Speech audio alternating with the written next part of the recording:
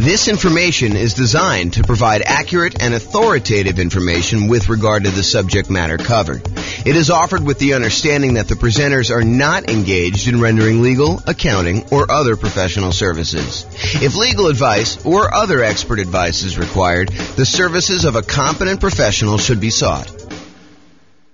Welcome to the Woodlands Real Estate Investing and Real Estate Financial Planning podcast. Learn all about investing in real estate in the Woodlands, Texas, with a combination of real estate financial planning and modeling with numbers specific to the Woodlands, plus syndicated, more generalized recordings of live and pre-recorded real estate investing classes. Not all of them specific to the Woodlands. Be sure to stay tuned after the podcast for a message from our sponsors. Well, good morning and welcome, everyone. I am your host, James Orr, and this is another class in our series on the dangers, the warnings, the downsides, the risks of investing in real estate. Previously, I think we covered the class on the insurable risks, the things that we can buy insurance to protect ourselves from, things that we could pay someone else to take on that risk voluntarily. In exchange for a little bit of money, they will take on some or all of that risk for us. And that's what we covered in the previous one in this series on risk. But today we're going to talk about the risk of down payment size when investing in real estate.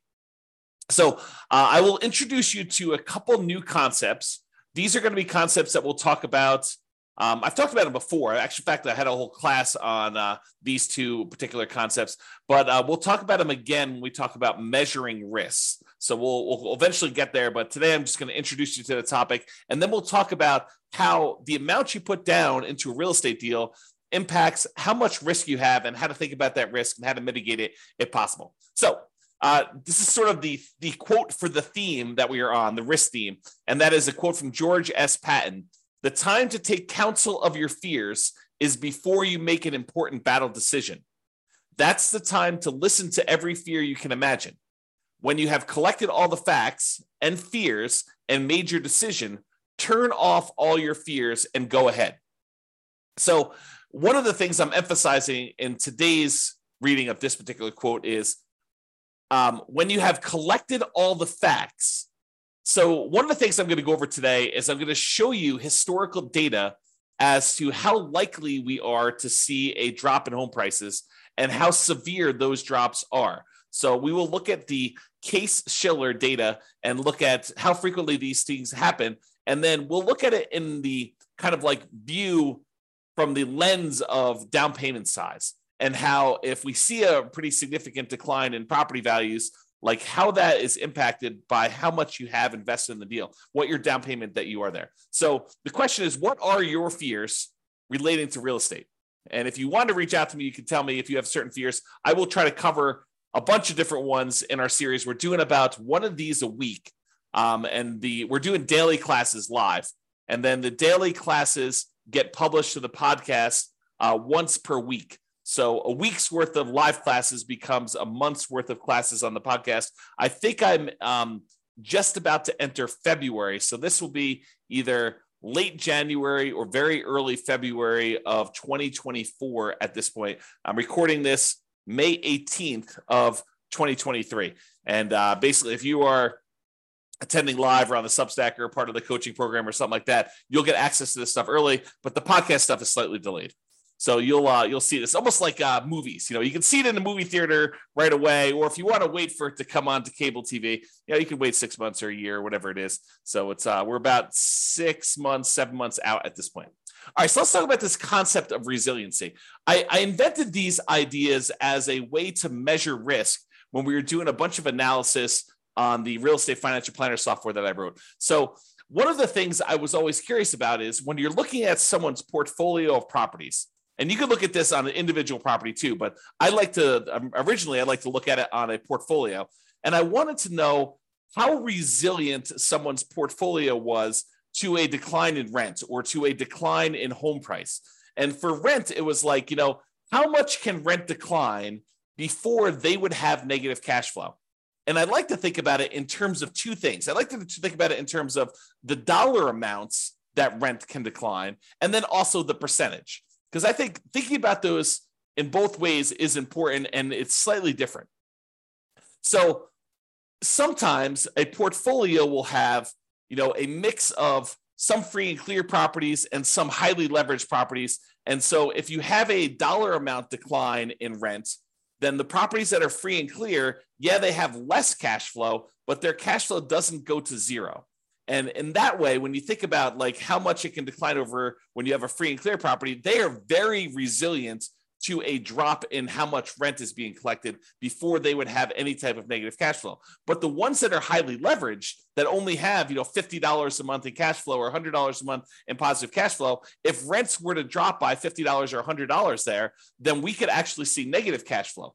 But if you look at the whole portfolio of someone who has some free and clear properties and some of these properties that are highly leveraged, and we see rents decline on all of the properties at the same time, well, the ones that are free and clear, they add significantly to the resiliency, the overall resiliency of the portfolio, because those are still going to have positive cash flow, even if some of the other properties start to have negative cash flow.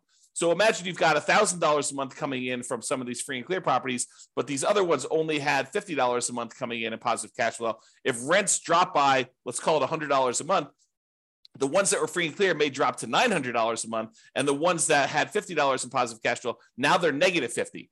But still, overall, the portfolio is positive, provided you have enough of the free and clear compared to the number of, negative ones or the number of very highly leveraged ones you have. Okay, so this concept of rent resiliency is important for looking at your overall risk in a portfolio. You could have $10,000 a month in positive cash flow, but if it's made up of all $50 a month, per door type of cash flow, and then rents drop by $50 a month on your kind of like entire portfolio, you could go to zero cash flow overnight. You could go from having $10,000 a month because you had whatever that is, 200 doors at $50 a month. And now all of a sudden you have zero cash flow just because rents declined by $50. That is not a very resilient type of portfolio. Okay. So you want to think about how you structure these things when you're thinking about your overall portfolio and how resilient you are. Now, why do I bring this up and why am I having this discussion about rent when I just told you the topic of this class is about down payment? Well, because down payment size is related to how resilient you are. The more you put down, in general, the more resilient you are to drops in rent and also to drops in price. Because the price resiliency works in a similar way. It talks about how much prices on properties can drop before you'd have negative equity, before you'd be underwater, before you'd be upside down on your mortgage, where you owe more than the property is worth. Imagine for a minute that you bought a property all cash.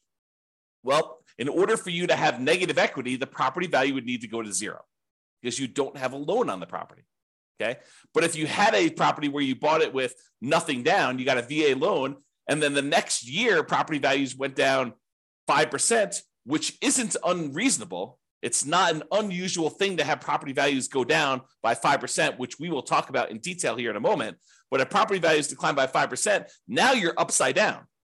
Now you have negative equity in that property, but you also had nothing in the deal. And this is sort of the concept we're going to talk about here, is that when you put nothing down, you're not losing any of your own money directly, at least not in the immediate time. If you hold out through the time period, then you might not lose any money at all if you wait for the market to recover. Okay. So this concept of how much you put down impacts how resilient you are, both in terms of rent and price.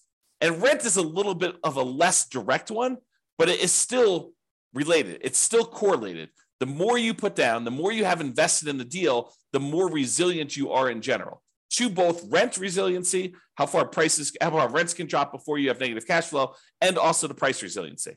Okay, so that's why we're sort of talking about these, and that's why we're going to discuss Case-Shiller. So Case-Shiller, this is a chart from John Wake's website, realestatedecoded.com. If you ever want any charts on the Case-Shiller stuff. John does an amazing job of putting out some updated charts. Whenever they update the Case-Shiller indexes, he updates all of his charts on there, and they're really, really good. You can drill down into most major metropolitan city, kind of like MSA areas, I think is how they break it out. But you can go look at all the different ones. And basically, I just pulled one of, 24 charts that he's got up here, and some of them are really, really, really good. Like I should do entire classes on some of the charts that he has. They're just that good. But this one basically shows you home price appreciation.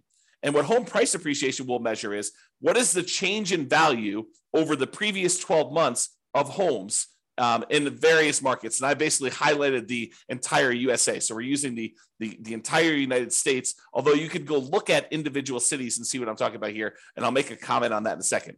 But what it basically does, it shows you like, what is the change in value in home prices? When it's positive, we're thinking it's a positive appreciation or the property value went up.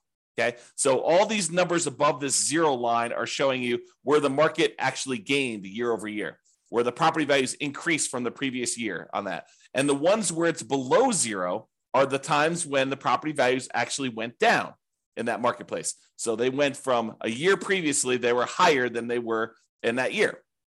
Now, just eyeballing this, I want you to understand that, there are lots of times when home prices went up, this is probably 8%, 9%, 7%, somewhere in there. And then there are times in 1991 where this is, slightly negative here, where property values had gone down and then they kind of went up for a while, and they stayed up for, whatever that is, a decade or two.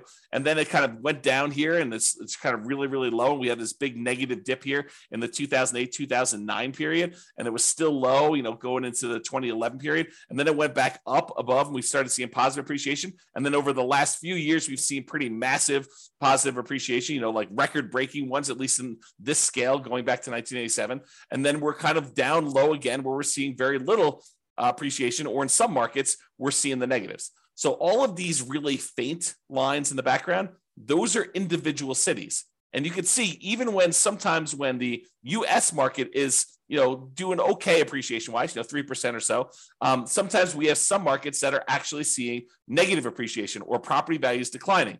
And some markets suffered a lot worse than the overall U.S. market did. Like during this example decline during 2008, 2009, we saw values drop to 35% or so doing this. Okay, so markets do matter, and some markets here were up a lot, like over 50%. And you could see over this thing where just most recent time, 2021 to 2022, we had some markets pushing 30%. Kind of like appreciation rates there. The U.S. one, it looks like it's around 20% or so, but there were some markets that didn't go up quite as much. Not any that were negative during this time, but you could see that there's a wide range of these values. So what I want you to take away from this chart is, number one, it's a limited data set. This only goes back to 1987. And I actually, when I went to the source of the data, the source of Case-Shiller, and I'm going to show you 133 years worth of data for this here in a little bit, and I'll summarize a lot of it for you. But I want you to realize that home prices can go up and they can go down. And this is showing you the year over year appreciation rate. This can vary by city. And just like it can vary by city, it can vary by individual property. It is possible for your entire market to be going down, but the one property you bought because you bought in a very desirable, very high demand part of town could actually go up in value, even though your entire city is down, even though the entire United States is down. It's exceptional, but it can happen. I want you to realize that this can vary by city, it can vary by the individual property, and this can change in the future. Just because the historical data suggests that this is the range of values that we've seen in the past, it does not mean that that is what we will see in the future. It could be better, it could be worse, it could be different. I will say it's likely to be different. There's a saying, I think it's attributed to Mark Twain, but the history does not repeat itself, but it rhymes. And so I think that's the idea here, is that we look back at history to say, hey, what has been reasonable, right? I don't want to be using, negative 10% to positive 10% for appreciation rates when, the numbers are really negative 1,000% to positive 1,500%. You don't want to use something that is off by that magnitude. Even though it could happen, I think it's reasonable to say, look, I looked at 133 years of history based on this, and this is what it told me. So let's go ahead and start with those assumptions. Sure, we could have some extreme outliers where it's better or worse than what that is, but let's use that as kind of a baseline. Okay, So now what we're going to do is we're going to look back over 133 years worth of data to determine what's typical in the past. But before I do that, I just wanted to show you this really cool chart that they've got on the Yale.edu website for the Case-Shiller stuff. And this chart just shows you the historical interest rates, what interest rates have been since 1890, going all the way up to 2023, I think is where we are right now. And one of the things I want to point out to you is that while interest rates feel like they're up a lot, and they are up a lot from the relative low we had in the last few years, if you look at the really big picture of 133 years worth of data, we're not that high. And I think I showed this. I created this new tool that allowed you to put in what the current interest rate is. And I showed you using a meter of like how high we are using all of the historical data. And I think we were using like 7% or something like that for a class I taught. And like the interest rates were higher like 50% of the time. So this is not a relative high. It is, well, I guess it's a relative high compared to like 3 or 4 years ago. But like when you look at you zoom out really, really far, it's not that high. We're nowhere near what we were at all-time highs. Okay. So I just want to give you some perspective on that. But the interesting thing is this plots interest rates plus the population. So it shows you population growth over time. Plus it shows you the real building costs, what it costs to build properties. Kind of shows you that over time. And then it shows you real home prices as an index. And you can see how that has changed over the last 133 years. So I don't know if you're interested in this particular chart, you can go to the Yale website or pause the screen if you're watching the video and check out this particular chart. I find it pretty fascinating just to see a long-term historical perspective of all of these different things shown on the same chart at the same time. Okay. So what I did was this. I went back to the Case-Shiller website, the one on Yale, and I pulled down the raw data.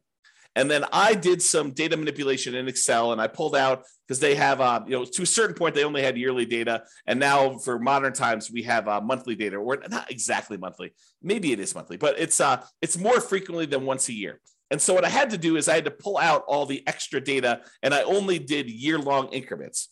And what I'm showing you here is going all the way back to 1890, all the way through to today, 2023. And I show you what the change in value in home prices for the entire US was year over year. And so each one of these lines is a year. And you can see in 1891, because I basically measure 1890 to 1891, it was like almost negative 10% in property values. And then the next year it was up, and it was probably whatever this is, 2% or so. And then the year after that, it was up probably 4%. And then the year after that, it was up like 16%. But you could see the range of values. Now, this particular chart is not adjusted for inflation. So I forget which one is nominal and which is real, but this is the one that is not adjusted for inflation. So these are the non-inflation adjusted changes in value over time for the property. So you can see there's a whole bunch of lines that are positive where properties went up in value, where they appreciated, and there's a whole bunch of ones where they're negative, although there's a wide period here where there's not very many negative, and it's not very significant negatives if they are. Pre-1940, there's a bunch of negatives. After 1941 or so, and after, 1942, for a while, there's a little couple dips here, very small dips. And then 2008, 2009, 2010, 2012, just looking at it, eyeballing the data, those were exceptions to a very long period where property values were just up to the right. Okay. So you could kind of see that in this chart if you're doing that. And then we have this kind of like more recent time where we see a pretty significant appreciation. Now, I also took the average appreciation for this time period, the median appreciation for this time period, and the compounding annual growth rate for this time period. So the average of all of the appreciation rates, the year over year appreciation rates based on Case-Shiller data for the entire United States is 3.61% per year. So you'll notice when I do a lot of my analysis, all the modeling we do for the real estate financial planner software, I use 3% for my long-term appreciation rate on properties. Okay. The average was 3.61. The median was 3.33.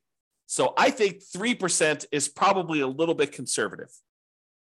And then the compounding annual growth rate was 3.37. Okay. So another way to think about that is property values are growing at a compounding annual rate of 3.37% using the data for the last 133 years, going all the way back to 1890. And this is not inflation adjusted. Okay. Now you're like, but James, what about inflation? Certain times, if inflation was really, really high, then this really wasn't a 10% increase. It may have been only 2% greater than inflation. Well, I'm so glad you asked, because I also did the inflation adjusted version of this as well. And it shows you how much property values changed, also taking into account what inflation was in that year. So if property values went up 4%, but inflation that year was 3%, then this chart would show you 1%, or the difference, the amount over inflation that it was. Okay. And so you could see how the inflation adjusted numbers get modified. The average when we pull out inflation was 0.79%. So property values went up on average 0.79% per year over what inflation was. Is another way of saying that. Okay. And then the median was 0.07%. So property values on median, the middlemost value of all 133 years worth of data, was 0.07% above what inflation was. So when I tell you in another class or other classes where I talk about, property values going up, and I tell you, look, the data that I've looked at suggests that property values tend to keep pace with inflation, this is what I'm talking about. I'm looking at 133 years of historical data in the United States.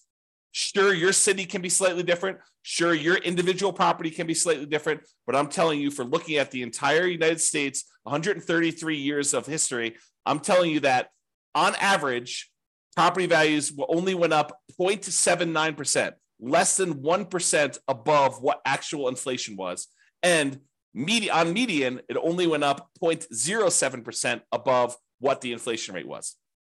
And some people argue this. You'll read like a newspaper article or a magazine article, and they'll talk about how, real estate barely keeps up with inflation, so it's really not a good investment.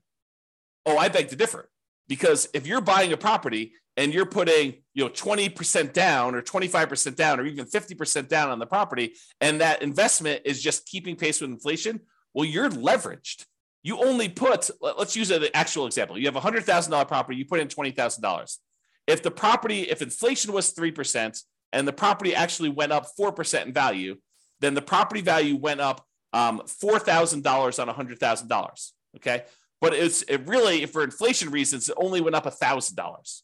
Okay. That's fine, because now you invested $20,000 and you got a $4,000 return, not adjusted for inflation, or a $1,000 return adjusted for inflation. You made $1,000 on $20,000. That's 5%. That's after inflation. So the point is, you're leveraged. You're getting a 5-to-1 return because you are 5-to-1 leverage. You put down 20% or 1/5 of the property value. If you put down half, you'd be 2-to-1 leverage. If you put down a third, you'd be 3-to-1 leverage. If you put down 5%, you'd be 20-to-1 leveraged. If you go and you do the nomad strategy, you get 20-to-1 leverage. So you're getting 20 times what the leverage factor is. Okay. So when we talk about this, if property values are keeping pace with inflation, that's awesome if we are leveraged, because it means we're getting a leverage return above inflation. Okay. So the compounding annual growth rate for the inflation adjusted one is 0.56% per year. Okay. Now, I just wanted to show you these so that you can understand how inflation adjusted works and how the inflation one works. So you can kind of see these. If you want to kind of pause the chart, you can look at those and get a feel for all the stuff. Okay. Now what I did is I said to you, okay, we can look at this chart and we could say, okay, how many of these were, below, what did I do here? Below 15%. Whoops, right here. Below 15% decline. And we could add up and try to figure out how many of these were below 15%. And we could see that there were 8 that were in this range of negative 14.6 to negative 9.6 appreciation rate. So there were 8 values where they were below these numbers. Okay. And there were 17 values between negative 9.6 and negative 4.6. So 17 times out of 133, we saw this range of appreciation rates. And there were 46 years out of 133 is a better way of saying that, where it was between negative 4.6 and 0.40. So almost zero. Okay. And then 34 years out of 103, where property values went up basically somewhere between 0 and 5% and change. And then 20 years where property values went up between 5.4% and 10.4%. And then there were 5 years where it went up between 10% and 15%. I'm rounding.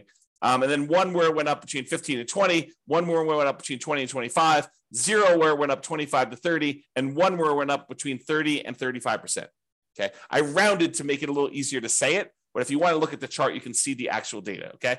And it shows you that these are the more common numbers because they occur more frequently, and this is the range of what we might expect to see. There's times when property values go down, and it happens, what I would say is relatively frequently. I mean, not like extremely rare, but 8 times out of 133, we saw a decline of this amount, and 17 times out of 133, we saw property values decline this amount, and 46 times we saw property values decline this amount. So we definitely have, when you add all these up, we definitely have a significant portion of time where property values have declined. And then we see all of these where property values have gone up. All right. I just summarized this a little bit better, and I'm showing you fewer buckets to make the lesson clearer. So 66 times out of 133, property values declined. They were less than 0 as far as appreciation rate, not inflation adjusted. Okay. 37%, not percent, but 37 times out of 133, the property values went up somewhere between 0 and 5%. So 37 times out of 133, property values went up between 0 and 5%. And then 21 times out of 133, property values went up between 5 and 10% in a year. And then 9 times out of 133, it went up greater than 10%. So we could see just this feeling of what is happening. Now, why am I making a big deal out of this when we're talking about the amount of down payment? Well, I want to talk about the risk matrix. And I think I introduced this in the class we did last time on risk, but I've also taught this previously. And what I want to show you is this idea of risk matrix. So the risk matrix is like in this case, a 3x3 square, although it's rectangular shape just because of the width. And it shows you severity across the top. So these are the lowest severity events. And then these are the highest severity events. So 1 is a low severe event, property values moving very little in this example, or really large severity events where property values moved greater than 15%, greater than 15% appreciation or greater than negative 15% negative appreciation is what we're looking at there. And then we have on the left-hand side, how likely is this to happen? Lowest likelihood is a 1, very low probability of this happening, maybe 1 year out of 133. And then you have a high likelihood, where 1/3 of all the years this happens. And you can see that the risk for us is where we have something that is very severe, a very large negative event that can happen to us, a very large, ugly thing, bad thing that can happen to us. And also it is very common to happen. This is the highest risk right down here. Okay. The low risk things are things that are not very severe. Okay. So property values went down 1% last year. Oh, ho hum. Big deal, right? And they're not very likely to happen. This happens once every, 100 years. Like that's not a real number, but I'm sort of making it up as an example. So you can see low severity and low likelihood as an example. All right. So this is the generic version of risk matrix and how it works. Now what I'm going to do is I'm going to plug in the actual data we saw from Case-Shiller data into a modified version of this risk matrix, which I'm calling the risk matrix for appreciation. And this shows you how frequently things happen and how big of a deal they are, what the severity is, okay? And I added an additional kind of like a section for severity just because I had enough data to break it out reasonably. And so instead of it being a 3x3 thing, now it's a three scale for likelihood and a 5 scale for severity. So severity 0 means that the property value went up, okay? Because that is not a bad thing that could happen to us. I basically said, okay, this is not a severe negative event. So I'm saying, look, these are increases in property values. So a severity of 0 for us in this particular discussion is property values actually went up and it wasn't a bad thing for us, okay? And so the likelihood, the lowest likelihood for us to actually see property values go up here, the lowest likelihood is we're likely to see a greater than 10% increase in property values. That happens 7.7% of the time. So 7.7% of the years had a property where property values went up year over year greater than 10%. Okay, so not very likely, only 7.7%, but the increase was positive. Okay, now the next likelihood is 15% of the time, property values went up between 5% and 10%. So we saw an increase of property values between 5% and 10%, 15% of the time. And then the most likely, again, with no severity, property values went up 0 to 5%, like a small increase in that sort of inflation range, 0 to 5%, 25.6% of the time. So about a quarter of the time, property values are increasing between 0 and 5%. Okay. About 15% of the time, they're increasing between 5 and 10%, and 7.7% of the time, they're increasing more than 10%. So if you're thinking to yourself, look, I'm modeling my properties, I'm doing my deal analysis, and I want to use 10% for my property appreciation. You're basically saying, hey, based on 7.7% of the historical data, property values went up greater than 10%. But you think it's a good idea to use that number for your modeling, especially modeling out over a very long number of years. Probably not a good idea.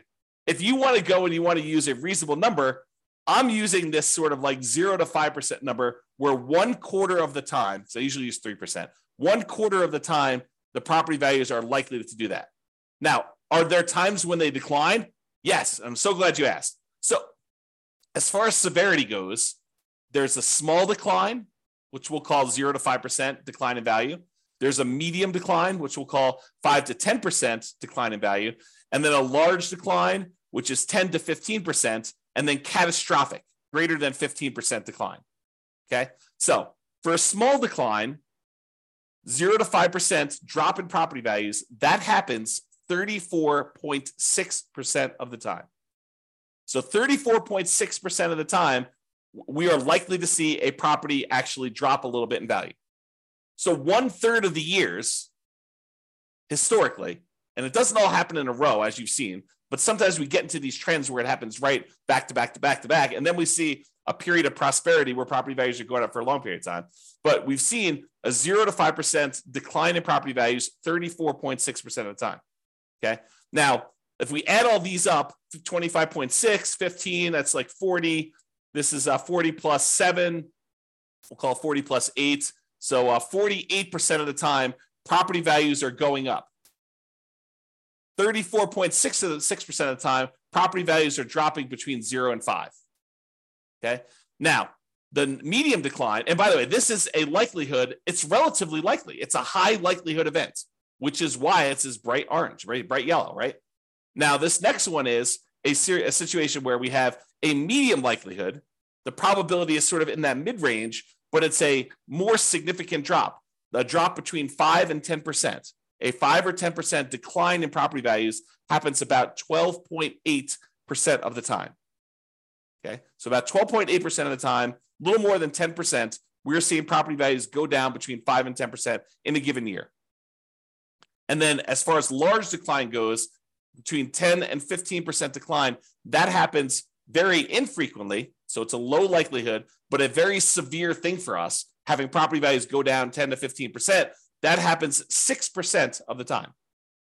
Okay, 6% of the time. And we've not seen, according to the US historical data, remember each city's data will be different, and we've seen catastrophic declines in other cities. But as far as overall US data goes, we have not seen 0% of the time a greater than 15% decline, which I think is interesting, right? So these fears we have about things are relatively low probability type events. Not that they can't exist, not that they won't happen, but they're relatively low. So when we look at this, we think to ourselves, okay, what does this mean for me in terms of down payment? And how is this risky for me? Okay, so we introduce these ideas of resiliency. How much can the price decline before you have negative equity? Well, now we better understand how frequently property values are likely to go up and how likely they are to go down. Just look at the last 133 years of historical data. Not saying that the future will be different, but this gives us an idea of what that will be like.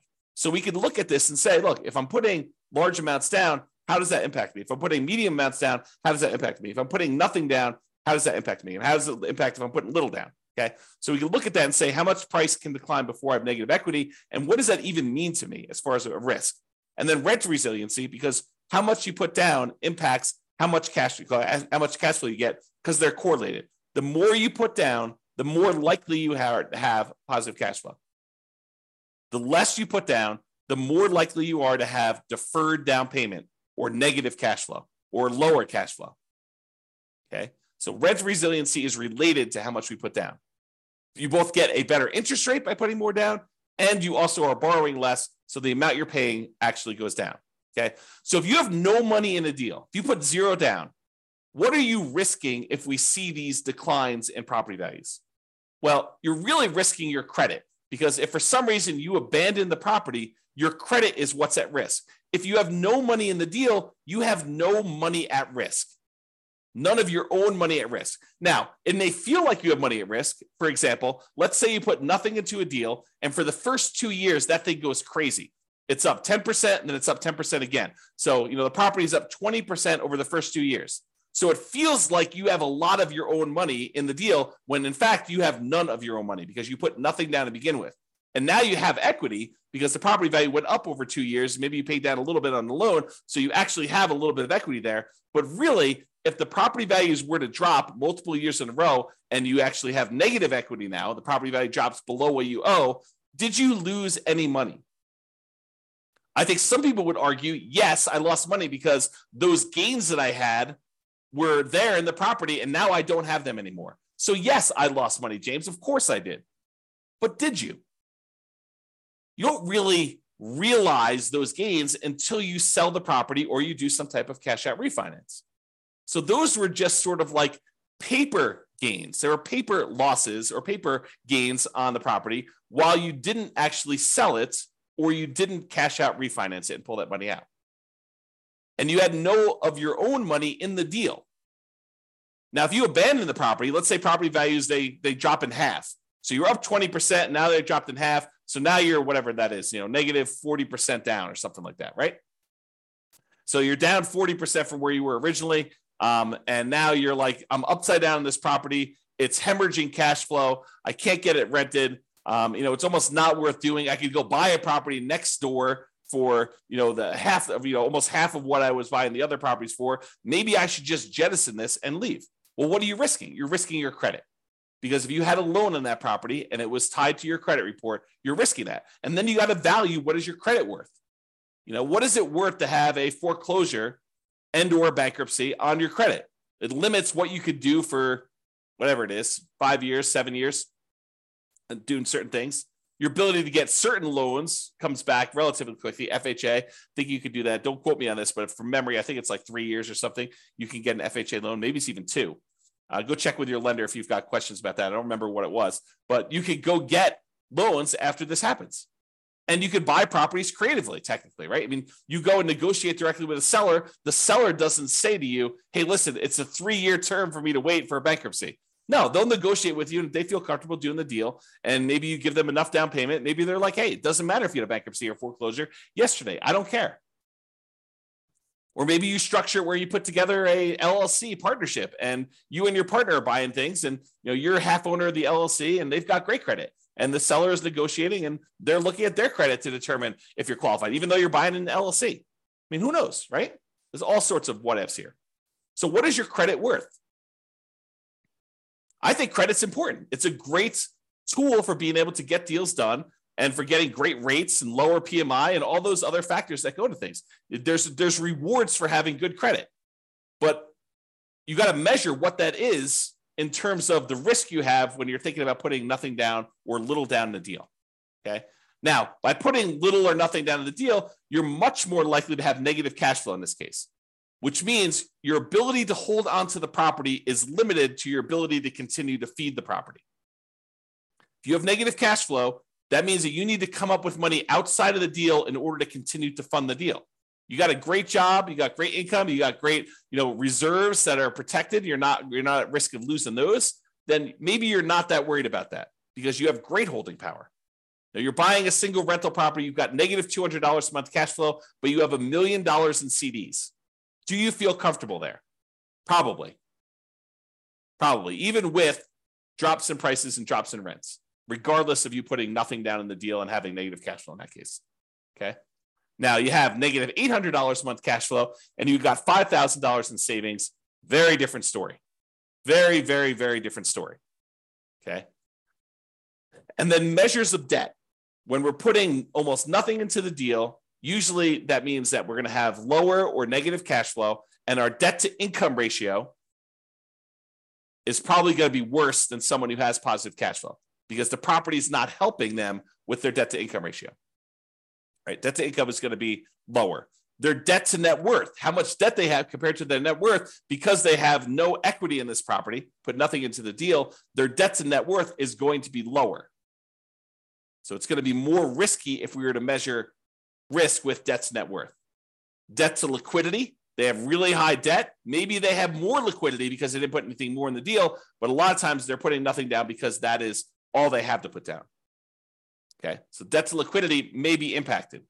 And it may be impacted both ways. That's one that I could see you making a case. Look, I would rather keep $100,000 in reserves and put nothing into the deal rather than put $100,000 down, buy a property that, with 25% down, but not have any reserves.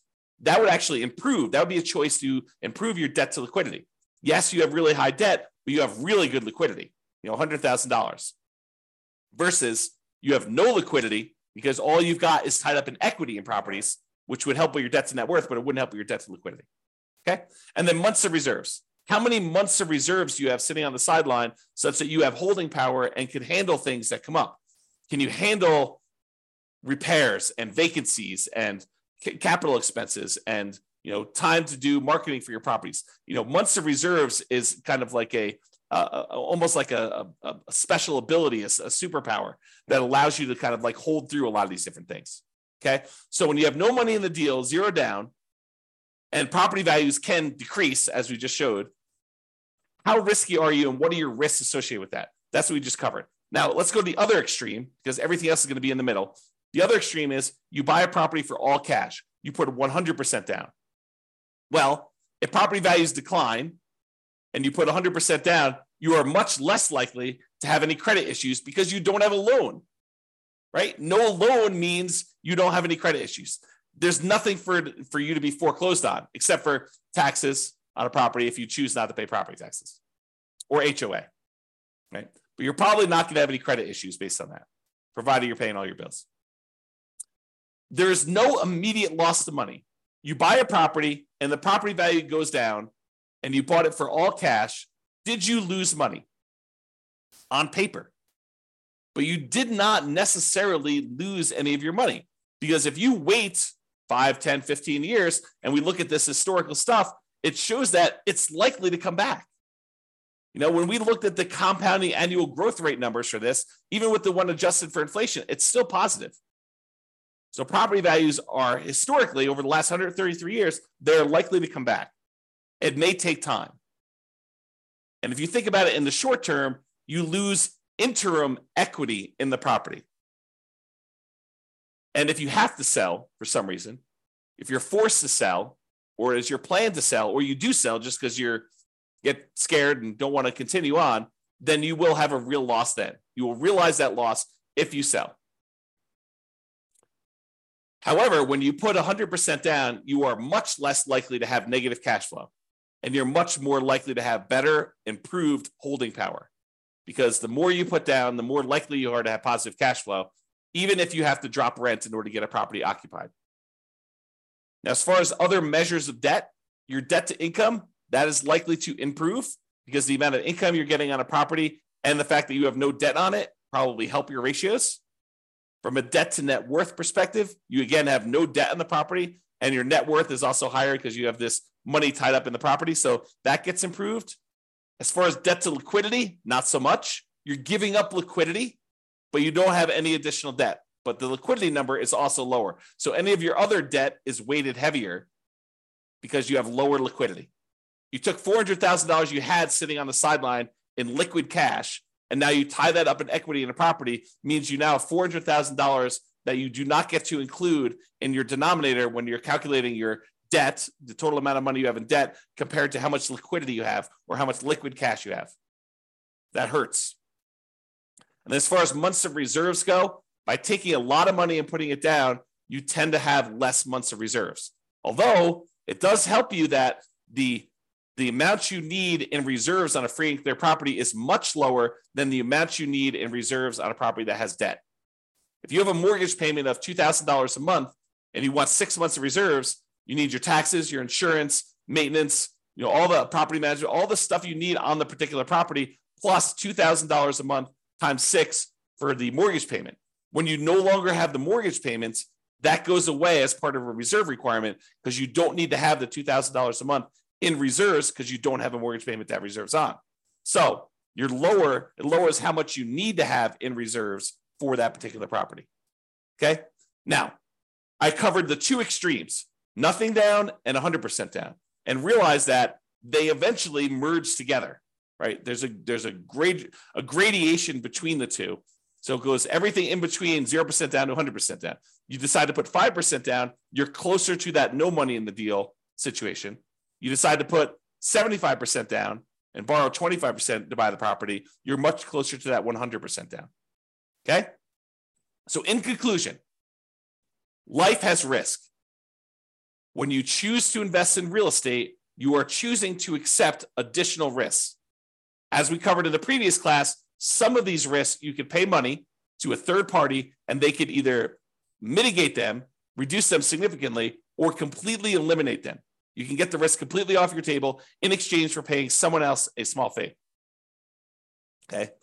And the amount you invest in a deal or leave in a deal, if you think about it that way too, it's the same idea, changes what risks and how severe or likely those risks are for you to realize. Okay. It changes the characteristics of what the risk and what you're putting at risk and how that is impacted.